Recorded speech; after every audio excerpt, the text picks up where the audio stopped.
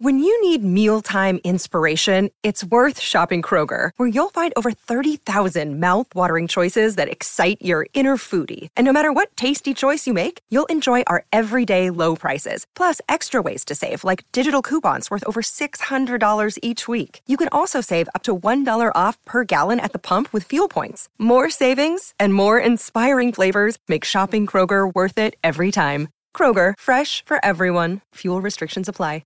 So y'all can sit here and ask me all the questions y'all want to. I'm here so I won't get fined. Hello? You play to win the game. You don't play to just play it. That's the great thing about sports. You play to win. And I don't care if you don't have any wins. You go play to win. The second half, we sucked. We couldn't stop the run. Every time they got the ball, they went down and got points. We got our ass totally kicked in the second half. That's what it boiled down to. It was a horse performance in the second half. Cannot play with him. Cannot win with him. Cannot coach with him. Can't do it.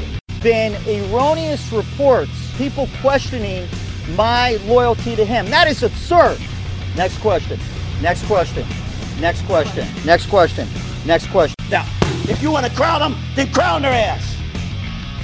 But they are who we thought they were, and we let them off the hook. You were 2-7, you'd be in a bad mood too. What's happening, guys? Happy Thanksgiving. We'll just say that. Happy Thanksgiving, and welcome to the Dynasty WarZone, the People's Dynasty podcast. On today's show, we're going to talk the Mount Rushmore of Dynasty fantasy football. Probably going to be a little bit different than you think. And speaking of different than you think, my normal co-host, the man of the hour, the man with the power, Mr. Jerry Sinclair, is traveling back to I like to say Detroit, 8 Mile. It's not really, but he's going somewhere in Michigan, a.k.a. the Murder Mitten. And speaking of states with famous for homicide, New Jersey, the Garden State, a lot of mob problems taken care of out there. Maybe this guy's mobbed up. He is the producer of the show. We affectionately call him Producer Kevin.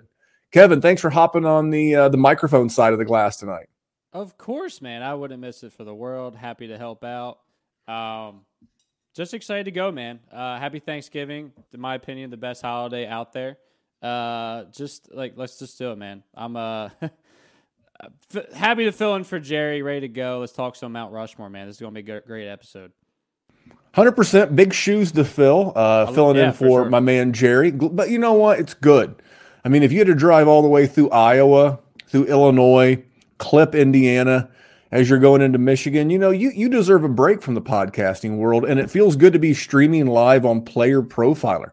Normally, you edit the show, upload the show on Thursdays, but since Thursday's a holiday, got with Theo. Theo was like, hey, man, roll live, do what you got to do to get the show out. So if you're on the way to grandma's house, your in-laws' house, someone's house, hopefully we're keeping you entertained as you cruise by. And if you have a long drive, if you're on one of those longer drives, go into the Player Profiler podcast app, whatever you use, Spotify, Apple, whatever, and listen to First Class Fantasy with Billy Muzio and Theo Grimminger. I was their guest this week. We covered a lot of stuff like in seasonal leagues, how can you cover for Mark Andrews? Who was my biggest disappointment on the season? Who was my biggest surprise of the season? And just some extra content for you. And that's available over at the Player Profiler YouTube channel or wherever you get podcasts. Again, Spotify, Apple, Google Play, whatever.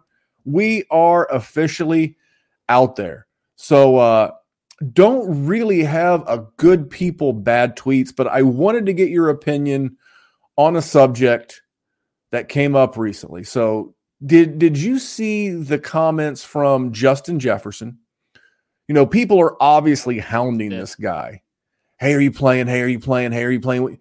You know, and he was like, my health is way more important than, you know, any fantasy seasons or anything like that. I don't have a problem with this. I'll be honest, but I'll start with you. What was your thought with Justin Jefferson and his take there? I don't know if this is a hot take being in the fantasy community, but I'm not a guy like I realize that the NFL and them playing games is obviously way more important. It's annoying as a fantasy manager. I totally understand that. But I'm team, you never yell at a player for messing stuff up. Everything is out of your control, and we need to realize that. We're just here to predict things best we possibly can. And truthfully, I think it makes the most sense for them to actually not play him yet, especially if he's not ready. They've been really on fire. They did just have a really pretty crushing loss. But they're in a pretty good spot. I think they're probably going to sneak into the wild card here. It is in their best interest long-term to not rush him back. So to me, I got no qualms at all with Justin Jefferson. Yeah, I don't have a problem with any of these guys because last week, and I told everybody on Twitter, it's like you keep that same energy because just a couple of weeks ago, maybe it was even last week, Mike McCarthy came out and said, he wasn't concerned about fantasy football, and Arthur Smith said the exact same thing. I don't feel like these coaches, these players, I don't feel like they owe us an explanation as fantasy gamers. It's like we know who they are, we know what they do, and this is who they are. Plan around it. And really, I don't feel as bad for content creators because those are the ones that I really think are the ones that are butthurt. Yeah. Because they did all these projections and predictions and they're not 100% right. So then we have to attack the players. We have to attack those that don't support the mission of burning Arthur Smith to the ground. I got news for you. We're gonna play a Ric Flair drop later in the show, but as Mr. Flair once famously said, whether you like it or whether you don't, learn to live with it. And that's what you have with Arthur Smith. I mean, the guy's got he's right around 500 with the corpse of Matt Ryan, the corpse of Marcus Mariota, and trying to get as much juice out as he can out of guys like Desmond Ridder and Tyler Heineke. I hope they trade for a real quarterback in the offseason so maybe this thing can go. But that's my take on this, and I just wanted to get yours before we jump into some Mount Rushmore. My problem with Arthur Smith is he just doesn't give the ball to his good players. That's not really a fantasy question, which I think J.J. Zacharyson was kind of been arguing this entire time. Like, I'm not we know they don't care about fantasy. That's a totally part that doesn't matter to them. But I'm just more like, give your guys the ball. You drafted all these guys with extremely high draft capital. Use them. Why is John Smith your number one guy? Sorry, I have a problem with Arthur Smith. I just had to get that off a little bit. I'll let you continue doing your thing. No. But for me, it's like I'll give you Bijan Robinson. Right. But if you want him to force feed Kyle Pitts or force feed Drake London, then he has to turn Desmond Ridder or Taylor Heineke loose with the football. And if you haven't noticed, when they drop back to pass, there's this propensity to throw interceptions and lose fumbles. So when you have bad quarterback play, which is what he's always had, right, hand-me-downs, broken things, trying to piece it together, he's never really had a good quarterback in Atlanta. So I think there's going to be a ton of quarterback movement in the offseason. For sure. So, but maybe you think Desmond Ridder can rebound somewhere else, and maybe you wanted to play him like a stock. You know where you could do that, Kevin? Tell me, Memphis. Oh, come on, man. You know it's Mojo Fantasy. I absolutely know it's Mojo Fantasy. Mojo Fantasy is the best. It is. This episode brought to you by Mojo. Mojo is that player stock market. We love Mojo because we like making lifetime bets on players. You run out the clock on these guys.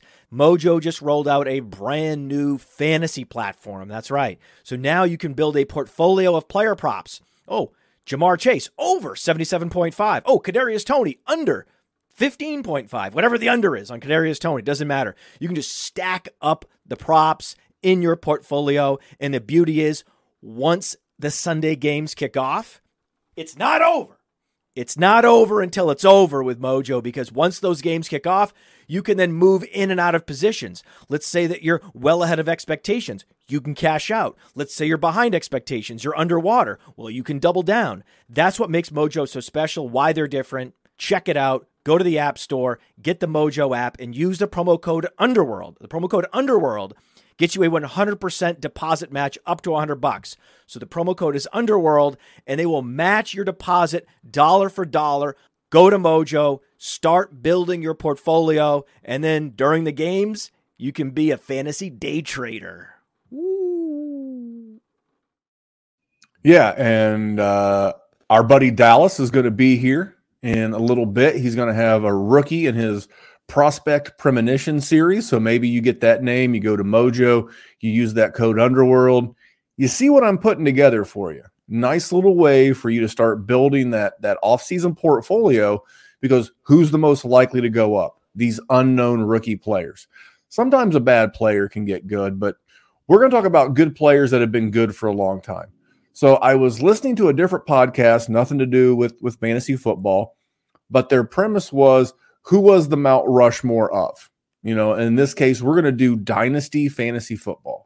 Now, Kevin, how long have you been playing fantasy? I know you said since like second grade, but like when was that? And how long have you been playing Dynasty? I've been fantasy, I want to say since like 2002, 2003-ish area. I won't say that like when I was a kid, I was playing super serious, but like one of my buddies and I, we love sports. We actually had a league with our parents, and it was a 6-team league. It was a whole thing just so we could play fantasy sports. So basically that was what got me into it. I got a lot more serious as like 7th and 8th grade, and then high school I took off with it, college even more now. Obviously I'm here. So I got to say for a 30-year-old, I'd like to think my range is pretty solid, pretty much anywhere in the 2000s, Dynasty, though, I'd say more or less the last 5 to 7 years. So mainly just more redraft. So that's my history, at least for me. Yeah, I started playing. I didn't start playing much before you. I started playing like right around 2000. Mm-hmm. And I've got an obsessive compulsive personality anyway. So if I'm into something, I'm all the way in. I mean, You're not going to be half in. And I've loved it ever since. And so what we're going to do is we're going to go over the guys that are, and again, this is Mount Rushmore. So this is what I need you to understand. It's not like, President Obama was president, in like the teens, the 2000 teens, and like he didn't get elected. What was that? Like 2012? Sure. And then again in 16, or whatever it was. They didn't automatically break out the jackhammers and construction equipment, and they didn't start carving his face on Mount Rushmore. That's not how it works. Maybe we look back in 20 years, 15 years, and we build that Mount Rushmore. We say, you know what? Retrospectively, that was a great presidency. We're going to slap you on this big old rock, this big old mountain in the middle of the Dakotas. And that's where I came at from this. Guys that are still performing at a high level, but have performed at a high level right now. I wanted to put Justin Jefferson on there. Maybe you did. I don't know. But I came at this from guys that have really been good for that last 5 years, give or take. If it was 4, it's fine. If it was more, then that's fine too. But looking at the guys who've had like a consistent track record of just really being a solid dynasty asset. So without any further ado, I'm going to let you go first. Give me the first member of your modern day Mount Rushmore. Well, modern day. So when we sent the email out this morning about the thumbnail and everything. And if you're on YouTube, you can see that thumbnail. I could not believe Christian McCaffrey was not in that said thumbnail. I just think it has to start with him. So for a running back standard, he's already been in here, 1, 2, 3, 4, 5, 6 seasons, 7 seasons actually, has been absolutely lights out. Actually, in my 2 home league dynasty leagues, I have Christian McCaffrey.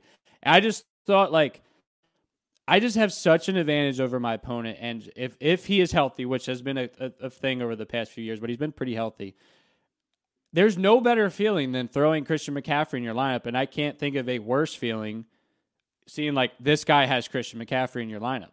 And it's just such a good feeling to see him just plastered in your RB1, week in and week out. To me, especially if you're in a PPR league, and just I guess just a side thing here, I think a lot of people are more down on Christian McCaffrey long term because of his age.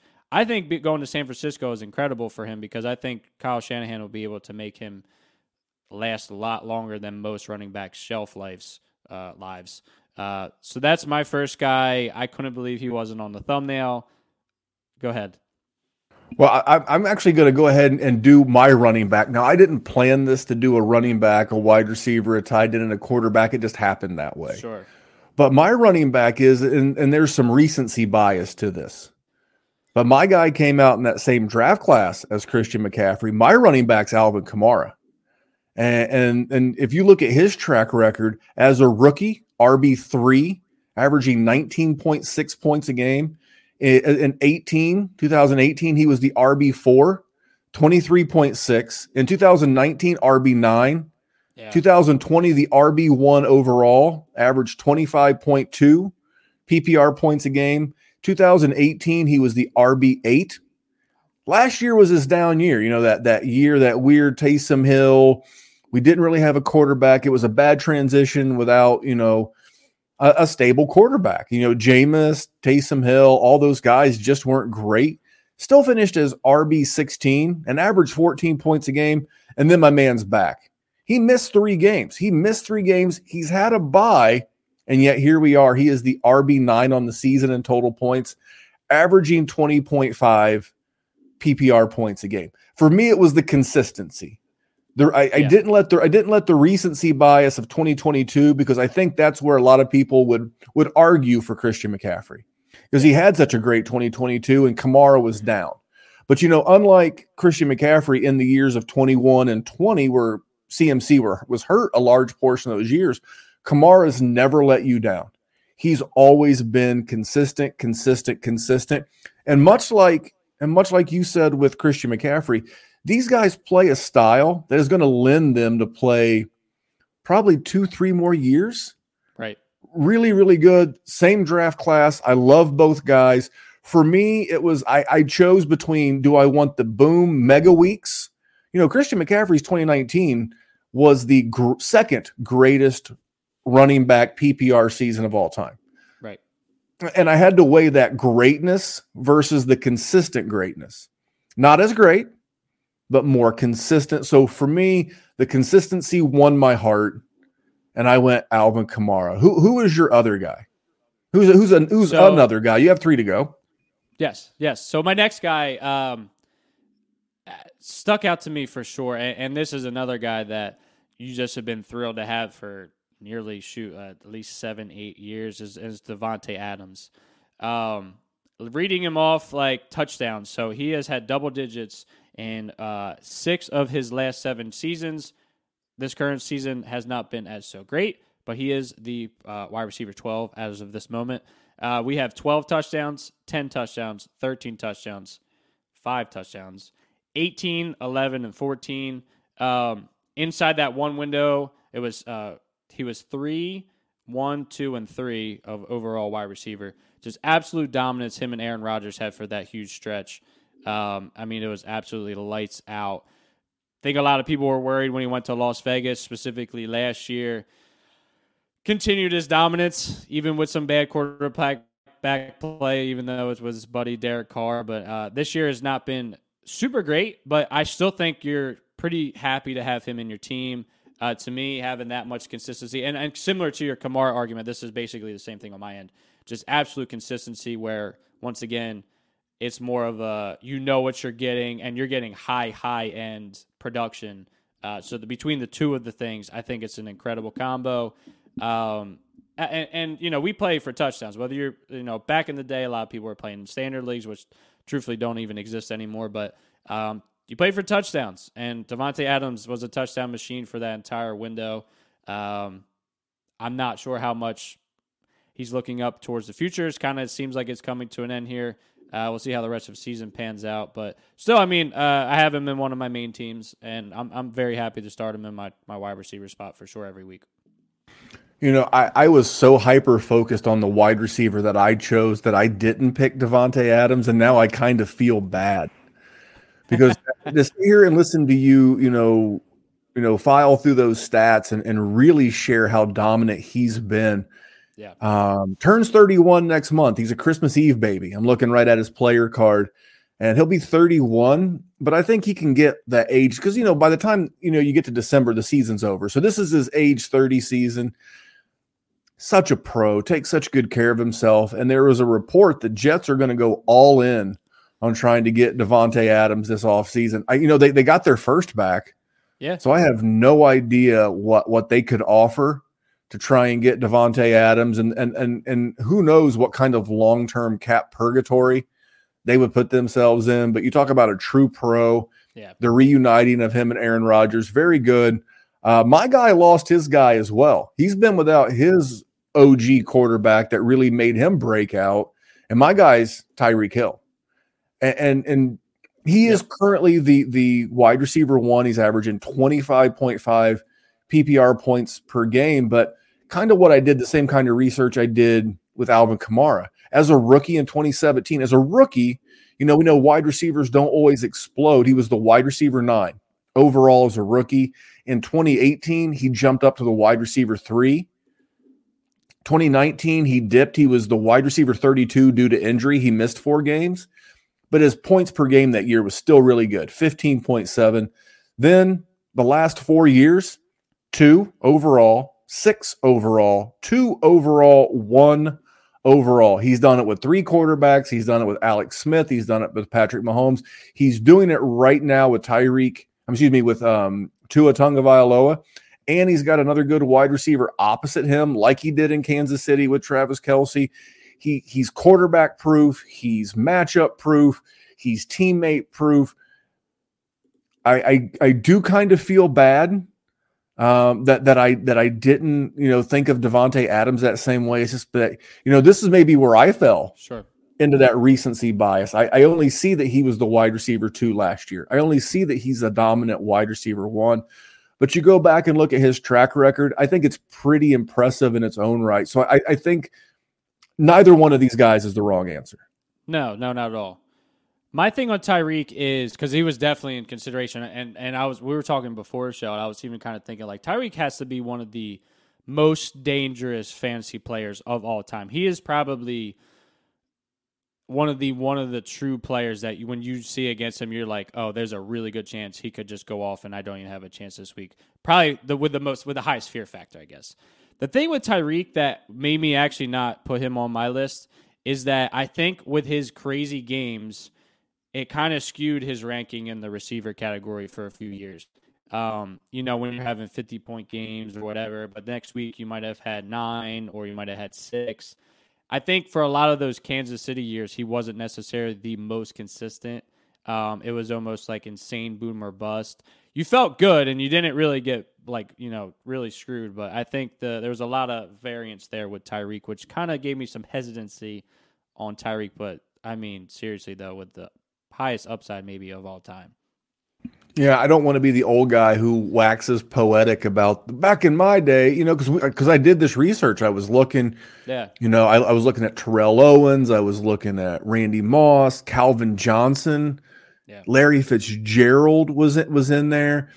But when you think about speed and acceleration and like fear, Tyreek Hill has to be right up there. And the fact that he's like 5'10", and I think I'm being generous saying that he's 5'10", to think that he's 5'10" and strikes fear in defenses and defensive coordinators the way that the big guys, the Randy Mosses, again, the guys I just mentioned. Yeah. The way that he plays the game is fun. So I try not to lose on the fact that he is a lot of fun. Now I'm going to go ahead and do the tight end, because I think the tight end's probably the same for both of us, and it's Travis Kelce. It's Travis Kelce. Didn't play much as a rookie, barely at all. Since then, tight end 7, tight end 9, tight end 1, tight end 1, tight end 1, tight end 1, tight end 1. It's ridiculous. Tight end 2, tight end 1. Yeah. Do you know in 2021 who broke his streak of tight end of what had been 5 straight tight end 1 overall finishes? Was it Mark Andrews? It was Mark Andrews. Yeah. That was the big, huge year with Lamar. Yeah. So, but just so dominant. And again, dude, I was for sure. Now last year's season was great, but it wasn't the greatest tight end PPR season of all time. Did you know that? I did actually know that. It was Rob Gronkowski's 2013. Like, he was just snatching souls that year. Like a healthy Gronk. People forget Gronk and Kelce are about the same age. But I found this out like a week ago, and I was like, because my buddies and I were talking about it, I'm like, how are they the same age? Because you just mentally like Gronk's retired and Kelsey's out here still being the tight end one, and Gronk kind of was a little better earlier, I guess. It's crazy. Gronk, I mean, you can't really compare the quarterbacks. I mean, because Kelsey was doing good work with Alex Smith. Yep. That's what, Andy Reid obviously gets some credit. And then, we poured gasoline like on a points per game basis with Travis Kelsey once he got going with Patrick Mahomes. Not only did he stay the tight end one, but he elevated his points per game. He became the cheat code. Yes. He was the guy, I invented the term Kelsey Buster. Like in the Marvel universe, in the second Avengers movie, Tony Stark created a Hulk Buster suit. You have to, when you play in leagues, especially tight end premium leagues, you have to have hopefully a guy that could be a Kelsey Buster. And he did that. And George Kittle was that for me last year, but consistently no one beat Kelsey in that position. Did you have a different tight end, or was it just pretty much like it was unanimous? Oh, no. Oh, yeah. No, that was an absolute no-brainer. The thing is exactly what you just said. Like, there's really, like, you can talk all you want about Christian McCaffrey, Devontae Adams, Tyreek Hill, etc. When you see Kelsey on the other team, you are at a disadvantage. It's just that simple, which makes it so tough because unless you are the Kelsey manager, you're going to be down at that one position. That's a guarantee. And I mean, we're talking for 7+ years now, 8 years. Mark Andrews did have that, so you can counter with him, still feel pretty good. But like I said, there's really nothing more than comfort having him in your lineup every single week. So yeah, he was an absolute no-brainer for me. All right, well, you got one more bust, one more head to carve into your Mount Rushmore. Who is your fourth guy? Who is the fourth guy on your Mount Rushmore? So does it have to be a quarterback? We go No. It's Mount Rushmore. It's like it's like when you do the presidents. It's not like, well, we got a guy from the '60s and we got it's your Mount Rushmore. Well, I went and picked a quarterback anyway because I think I know who you're taking. So I'm sticking with the Chiefs and actually going with Patrick Mahomes, and mainly a lot of this is because what he has already done and what he's going to continue to do. I mean, basically the best quarterback for sure in football. Now, I know who you're taking, so I'm going to save that. But essentially, you know what you're getting with Patrick Mahomes always. And truthfully, I think the safety of it and the fact that he also can run, and he also just, if you stacked him with Kelsey, just that absolute murder's row of a stack. To me, it's just the safety of knowing who he is. And he just had some lights out seasons. He's the quarterback one twice. He's been a QB1 his entire career, a high-end QB1, a pretty much top 4 season every single year except 2019. This year hasn't been super great, but the thing is, he's going to be continuously like this for 6 more years, I'd say minimum. Watching just Monday Night Football last week, the dude is so sneaky, can always run, can always get you that more points too. So he's going to do it even with bad weapons too, which makes it like he's, I guess, weapon proof. So even though he doesn't have Tyreek and all that stuff, to me, just knowing you have Patrick Mahomes, like he is the reason why he's probably been the number 1 pick in Dynasty leagues for years and years to come. It's safety. It's knowing that he's the guy. Now, I respect your answer. And I think part of the thing that Patrick Mahomes gets is he gets the touchdown boost. Right. We ignore the fact that, he's not been consistently great. Like this year, he is currently the QB 10. He's had 3 games, right, where he scored more than 20, what I call ESPN basic bitch scoring games. 3, yeah. 3 over 20. And he is, like I said, his name carries a lot of weight, and it should. He's very, very good. They clearly need to get him some help in the offseason, and I hope they do. Sure. But there's only one answer for if you're going quarterback. You didn't have to go quarterback. There's only one. It's Josh Allen. It's not even close. So as a rookie, he didn't play all the games, but as a rookie, he finished as the QB 21, but he averaged 17.3 points a game. So like once he got going, pretty good. Second year, QB 6, 18 points a game.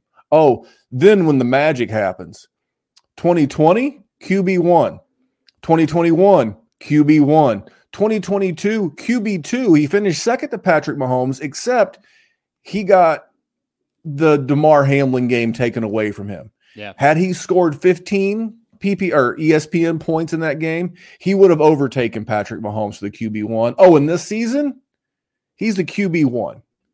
All this guy does is just kick ass. It's like I can never figure out in Dynasty like why when we do it. And he's 27, by the way. He's about 1 calendar year older than Joe Burrow. And I think people see the interceptions, but does it matter? He's the running quarterback that doesn't. I'll jinx him. He'll get hurt this weekend. He's the guy who doesn't get hurt. Tear a UCL, we'll play through it. Hurdle linebackers and jump over people, rush. He just does it all. And I don't know what it is. I think there's this, and I think there's this bias that so many content creators missed on him in that rookie year and in that second year. Sure. That I always think that there's this stigma he's never going to get the credit for. He's always going to be behind Mahomes. I have no idea why he's behind Jalen Hurts. We have a guy who's done, top 6, 5 years in a row, half a decade of dominance. But we would rather have the guy who could maybe do that. Hurts hasn't been really that great this year. So let me get this straight. You can have the guy who could do it, or you can have the guy that all he does is do it. Right. Now, I will be fair. I don't have a Ric Flair drop that says to be the man, you got to beat the man. And right now I'm the man. Right. That's Josh Allen. To be the man, to be the QB1, you got to take it from Josh Allen. And currently no one's doing that. But I do have a Ric Flair drop. I do have this one. I'm a killer. I'm the dirtiest player in the game. I know one thing, win at all costs. That's kind of apropos. Yeah, I like Josh is a killer. Josh Allen is a killer. So, hey, real quick, we're going to recap this, and then we're going to get into some historic all-time, Thanksgiving's about, CBS does a great job, and Fox does too with, remembering the Madden and Pat Summerall, and they share that history. So we're going to go through and we're going to give you our all-time fantasy and dynasty Mount Rushmore. But real quick before we do that, won't you recap your 4? So I went with Christian McCaffrey. Do you want me to talk about them, or you want to say who I have? Just recap for maybe those that are just like jumping in, live stream. Give us your Mount Rushmore. They can go back and listen to the reasons. So we have Christian McCaffrey, Devontae Adams, Travis Kelce, Patrick Mahomes. That's my lovely face of Mount Rushmore. My coworker just went to Mount Rushmore. Shout out to John. He did not see these faces, which might have been actually kind of cool if you show up and see like their faces, like Christian McCaffrey and stuff. But anyway, you. First of all, if you've never been to Mount Rushmore, I have not. It's cool, but then you feel so disappointed because you go. That's what he just told me. My coworker just told me that. Yeah, exactly. You go. You take like a really cool hour tour. You get to read some of the history of like how they built it and like, what they do to upkeep it. And then you're great. It's not like it's Vegas where like, they have or Disney World or Orlando where you fly in, ton of flights, easy to get. You ain't got any of that. Sure. You got to drive to BFE. Was that South Dakota? North Dakota? Yeah. Whatever. South, it's brutal. But you know what? If you're in the area, it's a nice detour on the way to like if you're like RVing to Yellowstone. My Mount Rushmore, Josh Allen, Tyreek Hill, Travis Kelce, Alvin Kamara. Fair? Yeah, you can't go wrong with either list, in my opinion. All right, so what we're going to do is normally our boy Dallas stops by. Now, maybe this guy in like 20 years could be on the Mount Rushmore of Dynasty Fantasy Football. I don't know. This is a great gonna do a callback to the little call out on Mojo. Maybe you add this person to your Mojo account.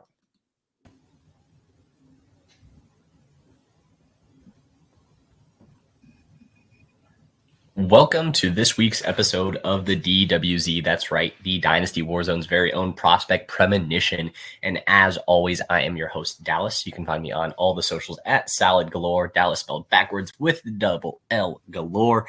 Great to be here, guys. And we're just going to dive right in. For those of you not privy to what the prospect premonition is, you haven't been listening, make sure to go back and listen to the last couple episodes. But each week I take a under the radar or in this week's case, kind of a unknown wide receiver, unknown player prior to the 2023 NCAA college football season that I have looked inside of my crystal ball and have seen success for your dynasty teams, looking like a pretty successful year on most of the picks thus far. But this is a guy that has been just a rocket in evaluation and value for Dynasty and Devy alike over the course of the last 3 months. And that is none other than Mr. Malik Washington, University of Virginia Cavaliers.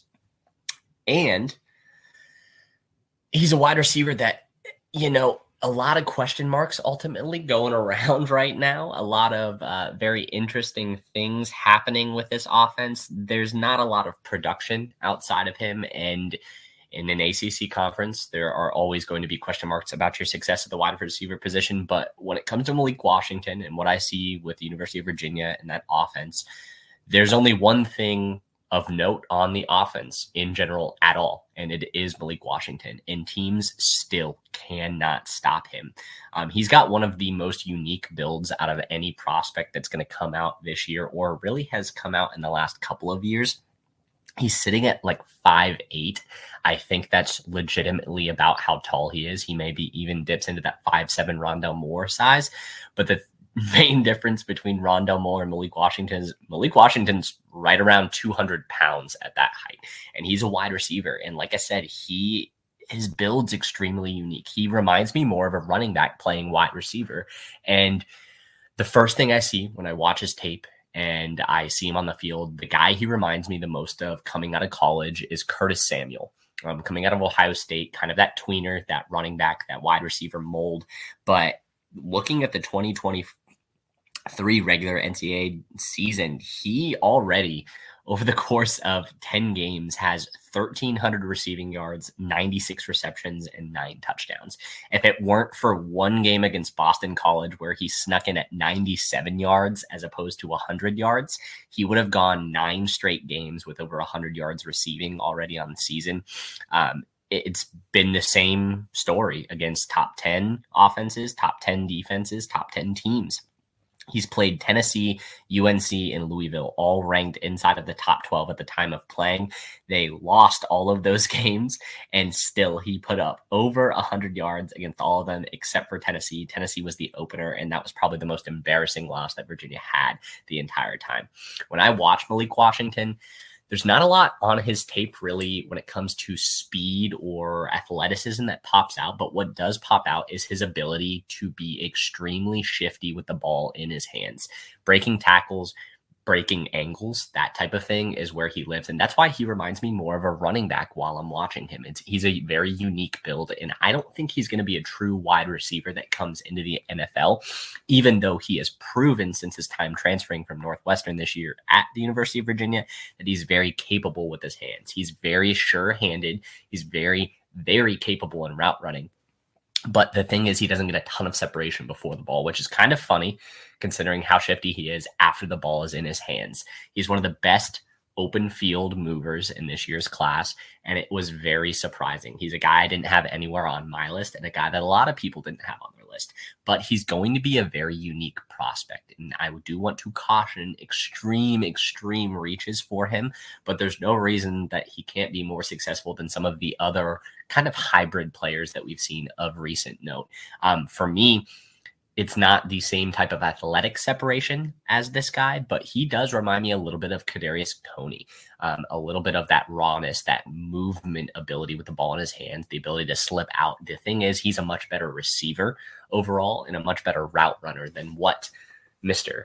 Kadarius Toney has been and was in college. So if you want two guys that you can look at when you look at Malik Washington and when you're watching the tape and kind of get a feel for what they might be in the NFL, think of the two gadgety players. That's most likely what you're going to get, or maybe even a transition to running back. I don't know. We'll see what the draft scouts think, but Curtis Samuel and Kadarius Toney are the two guys that this guy reminds me of the most.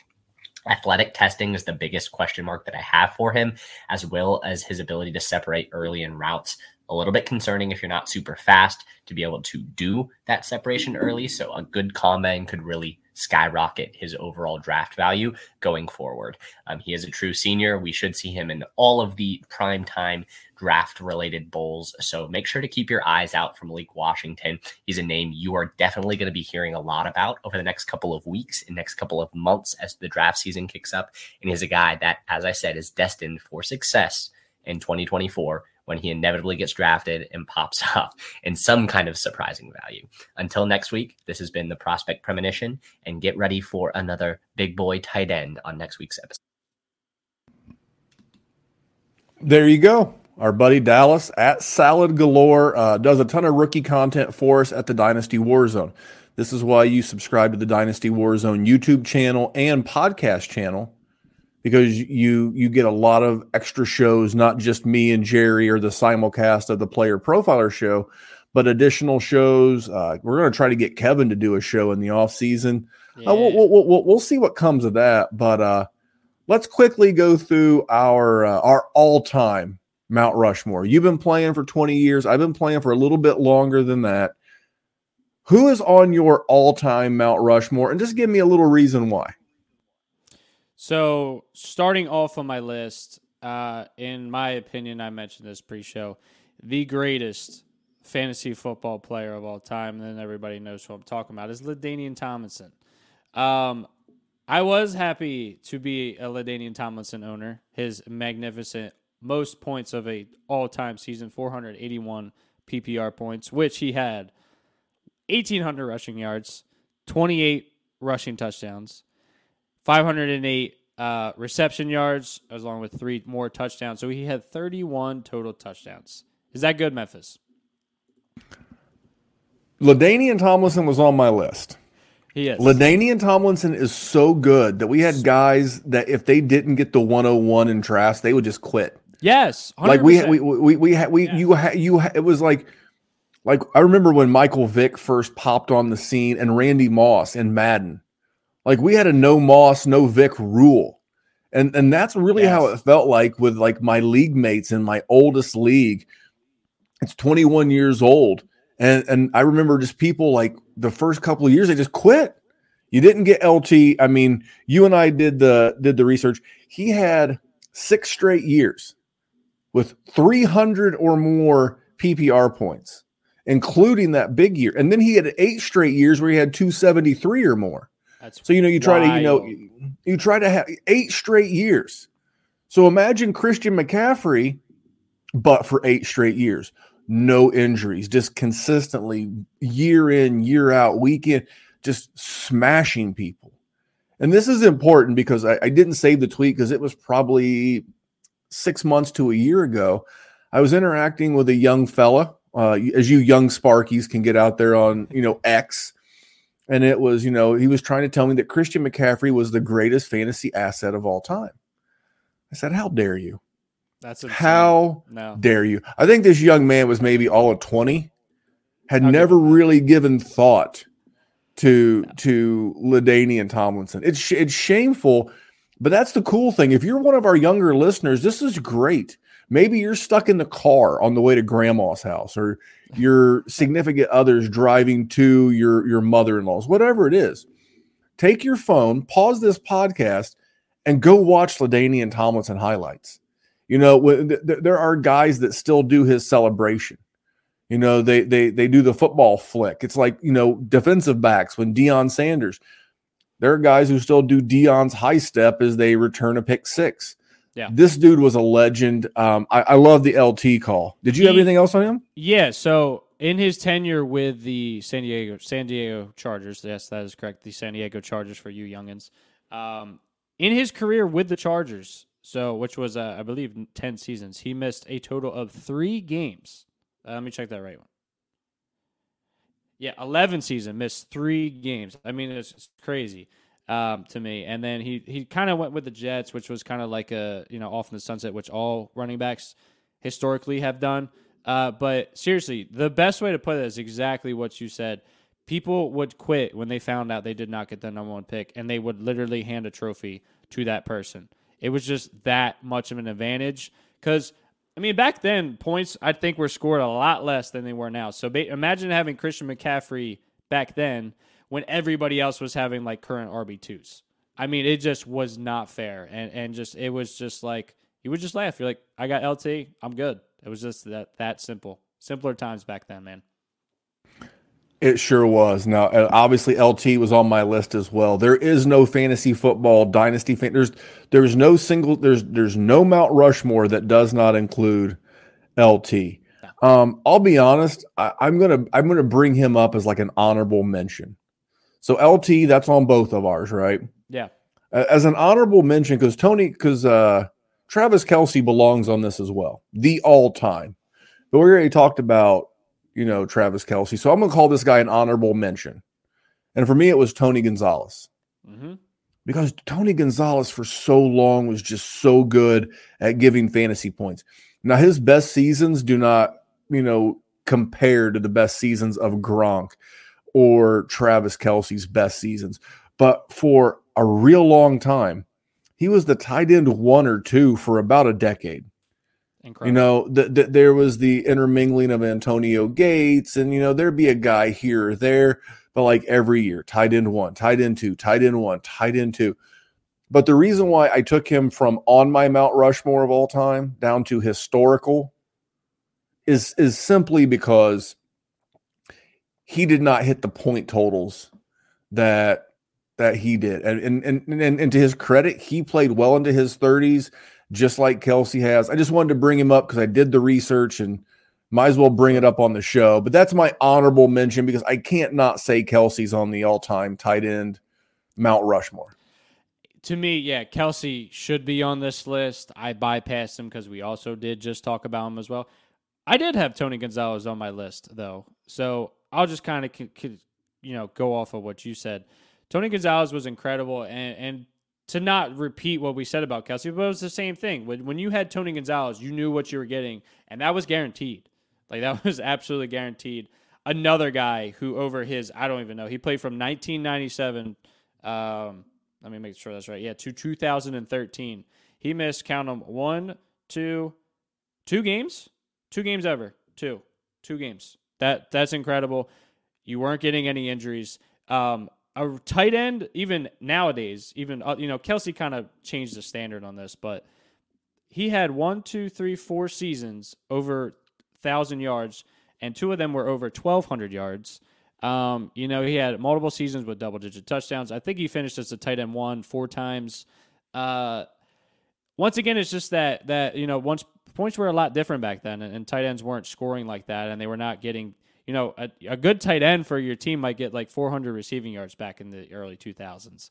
So when your tight end is throwing out there and he's getting receiver numbers, I mean, the pace of play and everything has changed so much in the future, and not to sound like an old dude, but it really was a different game.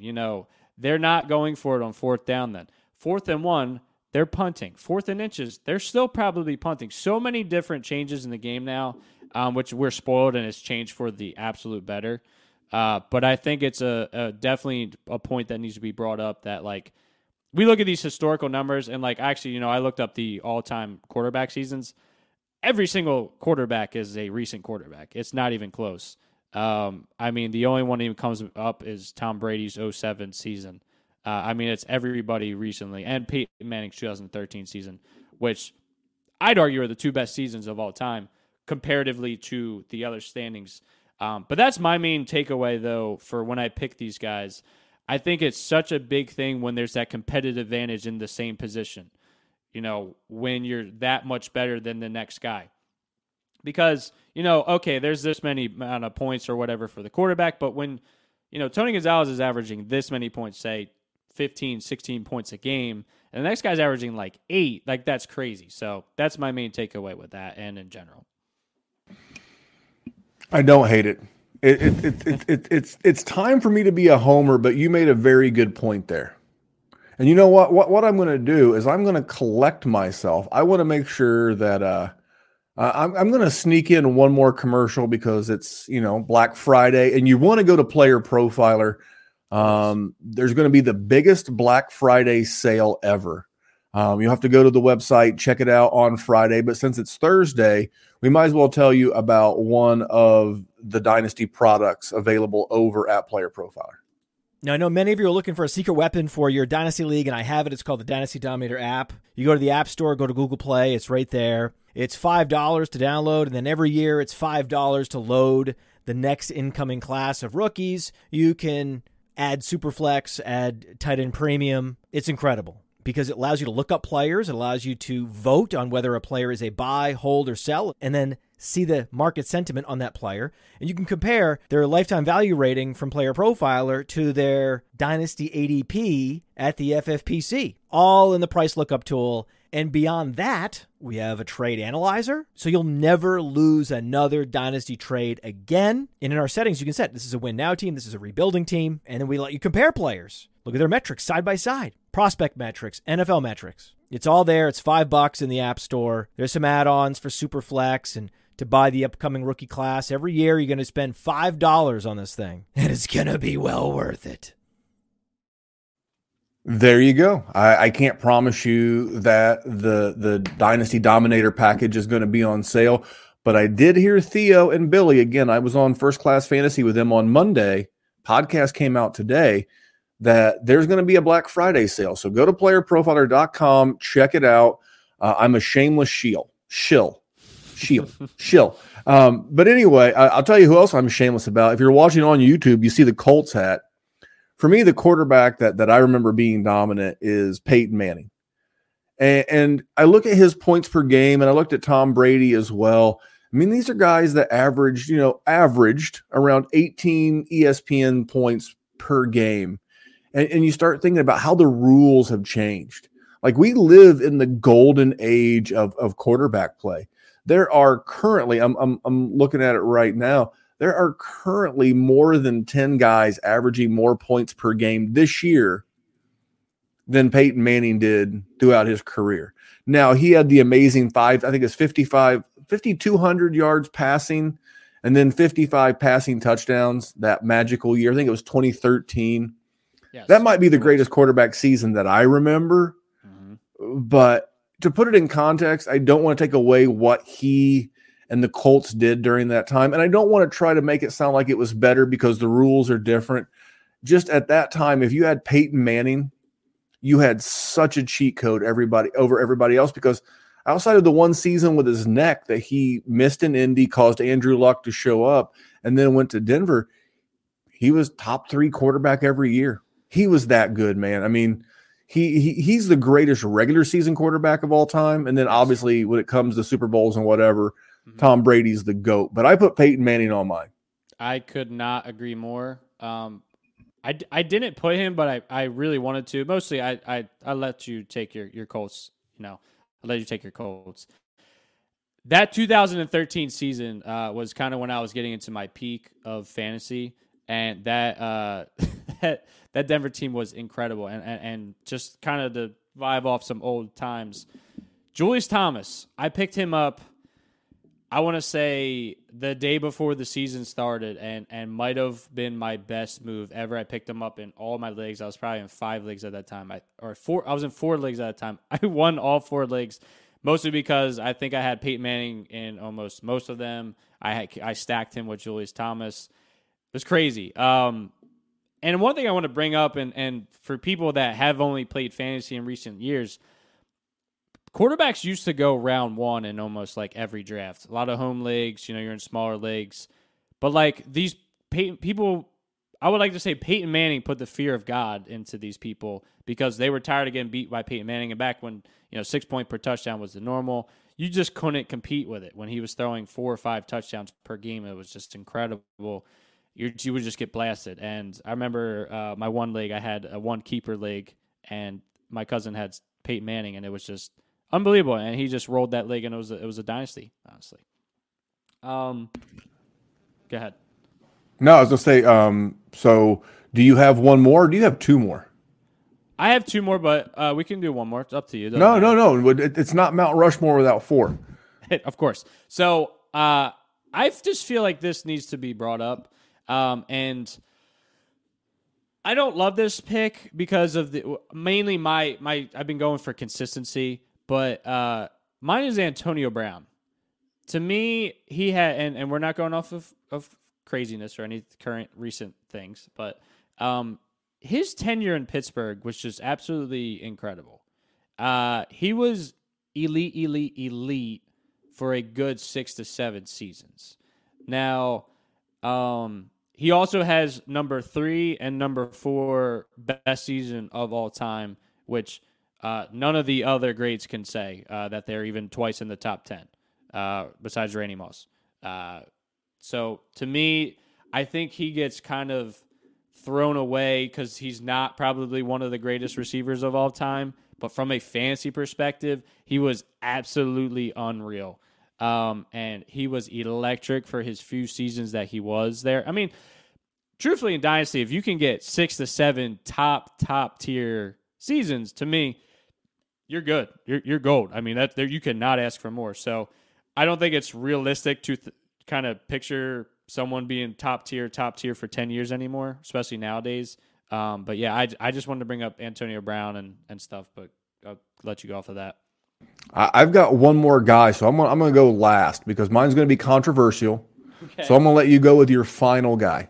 My final guy, and I kind of came into his career towards the end, but mine's Marshall Faulk, mostly because the greatest show on turf.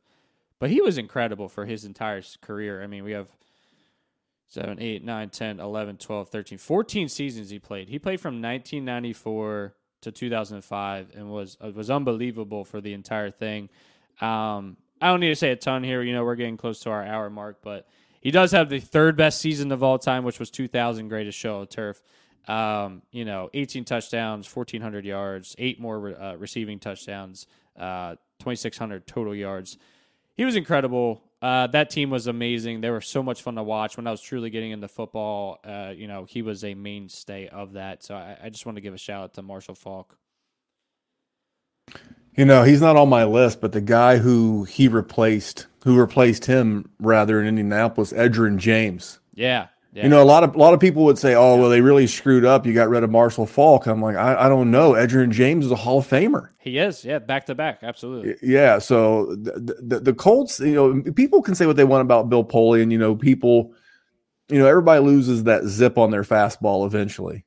But there for a while, man, Bill Polian was just murdering the draft. Yeah, I mean, 100%. so many good guys, and because they were paying guys like Peyton Manning so much money, he was always finding those gems. And then the guy who replaced Edgerrin James, Joseph Adai, not a Hall of Famer, had a pretty good career. So anyway, my guy, again, shameless. It's going to be controversial, but remember, I like consistency. And when I was really getting into fantasy football, he was basically, to use some of the stats that you used, Antonio Brown. He's Antonio Brown, pre-Antonio Brown, and minus the CTE and shenanigans. It's Marvin Harrison. Dude, Marvin Harrison was just absolutely crushing people. His 2002, he had 384 points, PPR points. Put that in perspective, that's better than Justin Jefferson's last year. Yeah. And it wasn't quite as good as Cooper Kupp's 2021. Now, imagine a guy who gave you 300 points or more for 8 straight years. All he did was give you 1,000 plus. Now, I say 1,000, that makes it sound like he was around 1,000. This guy had 15, 16, 1,700 yard seasons, and then 8 straight seasons of double-digit touchdowns. He was boring. He was quiet. Allegedly shot at and killed a guy at a Philadelphia car wash. You know, again, more about that being from that area of the country. Yeah. But Marvin Harrison was, and also to put this in perspective, this is also at the same time when Peyton Manning was not only feeding Marvin Harrison, he was feeding Reggie Wayne, who's a borderline Hall of Famer. Dallas Clark had a great run during that time. You know, you had Brandon Stokely, and you had all these ancillary third wide receivers. But they had 3 receivers one year have 10 touchdowns. As crazy as that is to say, and Marvin Harrison never dipped in production. Other guys that I really enjoyed, you know, looking at their numbers and having that look at the past. Terrell Owens, Yeah. But again, not as consistent. He played a more physical game and fought some injuries. Really good though. Averaged like 18 PPR points for his career. And that was a hell of a career. Randy Moss had the magical 2017 or 2007. Yes. That was a crazy season. Larry Fitzgerald had a very consistent, run, but just year in, year out, we're talking dynasty what we do. Because this is what we're looking for. We're looking to find the next, Marvin Harrison because it's consistent dominance. So that was my final guy. I know I'm a homer. I know I'm biased, but I wasn't not bringing up Marvin Harrison. And you know what? Now maybe his son comes in here. Right. And dominates for, Imagine 12 if he's years. even close to his dad. I mean, we're talking about an absolutely insane asset there. If he plays like his dad, except he's way bigger than his dad. Right. If you go back and watch Marvin Harrison Sr., he's a very slight gentleman. He is not. He's about Tyreek Hill height, but like super thin build, and like he was a catch and fall down guy. And and so much fun. But speaking of fun, we got to get this thing. You got to do your audio. I'm sorry, I'm doing the audio. You're doing the video. We both got to do some production to make sure that this is ready for social media. But we just wanted to take a minute, do an interesting topic, give the stock report a break for a week. Got producer Kevin on. What are you and the family doing for Thanksgiving? Tomorrow, I am hosting my wife's entire side of the family. She's one of 5. The youngest of 5. So there'll be everybody has multiple kids besides ourselves. So there's going to be like 23 of us, just immediate family, plus my parents are included in that. I'm an only child. It's doing that. And then Sunday with my family, extended family, at my cousin's house. And we're doing that. What about yourself? So I worked in retail. I ran Dick's Sporting Goods stores for a lot of years. And my mom just got in the habit of doing Thanksgiving with our family on Sunday, the Sunday before Thanksgiving, because I could never be there on Thursday. And I never really wanted to be honest. I just wanted to like do as little as possible until I had to, make sure work got taken care of. But then, 5 years ago, switched careers and, I'm actually off on Thanksgiving, but my wife hit me up with hey, do you want to drive up to my parents' house? Sure. Love to. Gonna go. So I've decided we're going to our in-laws. Nice. We'll drive up before the Lions game starts and we'll leave halftime of the Cowboys game. Okay. As long as I can get home and like really sit down and enjoy the late game. And then we got Black Friday football this year. So, I mean, it's going to be this is really shaping up with the NFL adding the Friday night game. This is in all the rivalries in college football. You got Bama, Auburn, obviously the big ones, Michigan and Ohio State. Sure. Just a tremendous weekend of football. Thursday, 3 good, and the games are pretty good, to be honest. Friday, it was supposed to have been better. It was supposed to be Tua versus, Aaron Rodgers, but Aaron Rodgers didn't do his part. That would have been incredible. Great slate of games. We got Philadelphia and Buffalo this weekend. We've got some really good games, so a lot to be thankful for on the football front and a lot to be thankful for just in life in general. So on behalf of the Dynasty WarZone, I want to thank you guys for listening, supporting us on Player Profiler. Kev, I want to thank you. You've been a tremendous producer for the show since you've been with us while we've been here at Player Profiler, and you've done a great job on this side of the microphone, and I appreciate you hopping on. So I didn't have to do this alone, and so that Jerry can go visit his family in the murder mitten. Absolutely. I want to give one more shout out to Uncle Ted in the comments. Antonio Gates has to be on the Mount Rushmore. That is a great one, and he was absolutely unbelievable for years and years. Probably, truthfully, now that you say that, one of my favorite go-to guys for years. Did you know he played basketball? He was a cheat code. Yeah, we 100% a cheat code. By the way, while we're giving shout outs, and shame on me for not doing it until the end. I should have done it sooner. Neil Gray. Oh my gosh, yes. Neil, his Twitter handle is NRG and a bunch of numbers. I follow him. I just retweeted it the other day. So go to @DWZ Memphis. Scott Fish was tweeting him. Neil finished in the Scott Fish Bowl 4th overall undefeated season. Now, mind you, this is the largest tournament in fantasy sports. He has, a perfect record. It's crazy. A perfect record and like fourth in overall in total points scored. And this is 2 years in a row, mind you. Last year, he was top 10 as well. And another little tip of the cap to Tyler Orginski, who works with the JWB Fantasy Network. He used to do DFS, Daily Fantasy Sports, for us last year. His former co-host is, went a different direction. So those guys didn't do a show for the Dynasty Warzone this year. But we want to shout out Neil. Neil is our admin. If you join up over at patreon.com/Dynasty Warzone, he's the one who helps get you squared away. I give you the link. I get you in the group chats. And then when we start doing orphans and all of that stuff, and, Neil's great. He's like the sweetest guy in the whole world. But he's like that one that'll come knocking on your door to pay your patron dues for the patron leagues. It's great. Yes. But yeah, just a shout out to Neil and a shout out to Tyler. Those guys, Tyler finished like 48. And you might say, well, how many people were in there? Like 3,600? Yeah. And to finish that high is a pretty amazing feat. But guys, we're going to get out of here. We're going to go wrap this thing up so we can go hang out with our family the rest of the weekend. But thank you for being part of our Dynasty family. So Kevin, thank you. Safe travels on Sunday to the family. And on behalf of Kev, my name's Memphis. And remember, here at the Dynasty Warzone, we're just trying to make the world a better place for fantasy football. Jerry will be back next week, and so will the Stock Report. Thanks, guys. Happy Thanksgiving.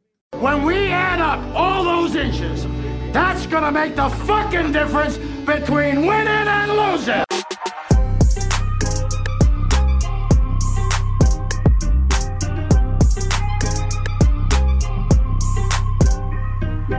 We won a game yesterday. And if we win one today, that's 2 in a row.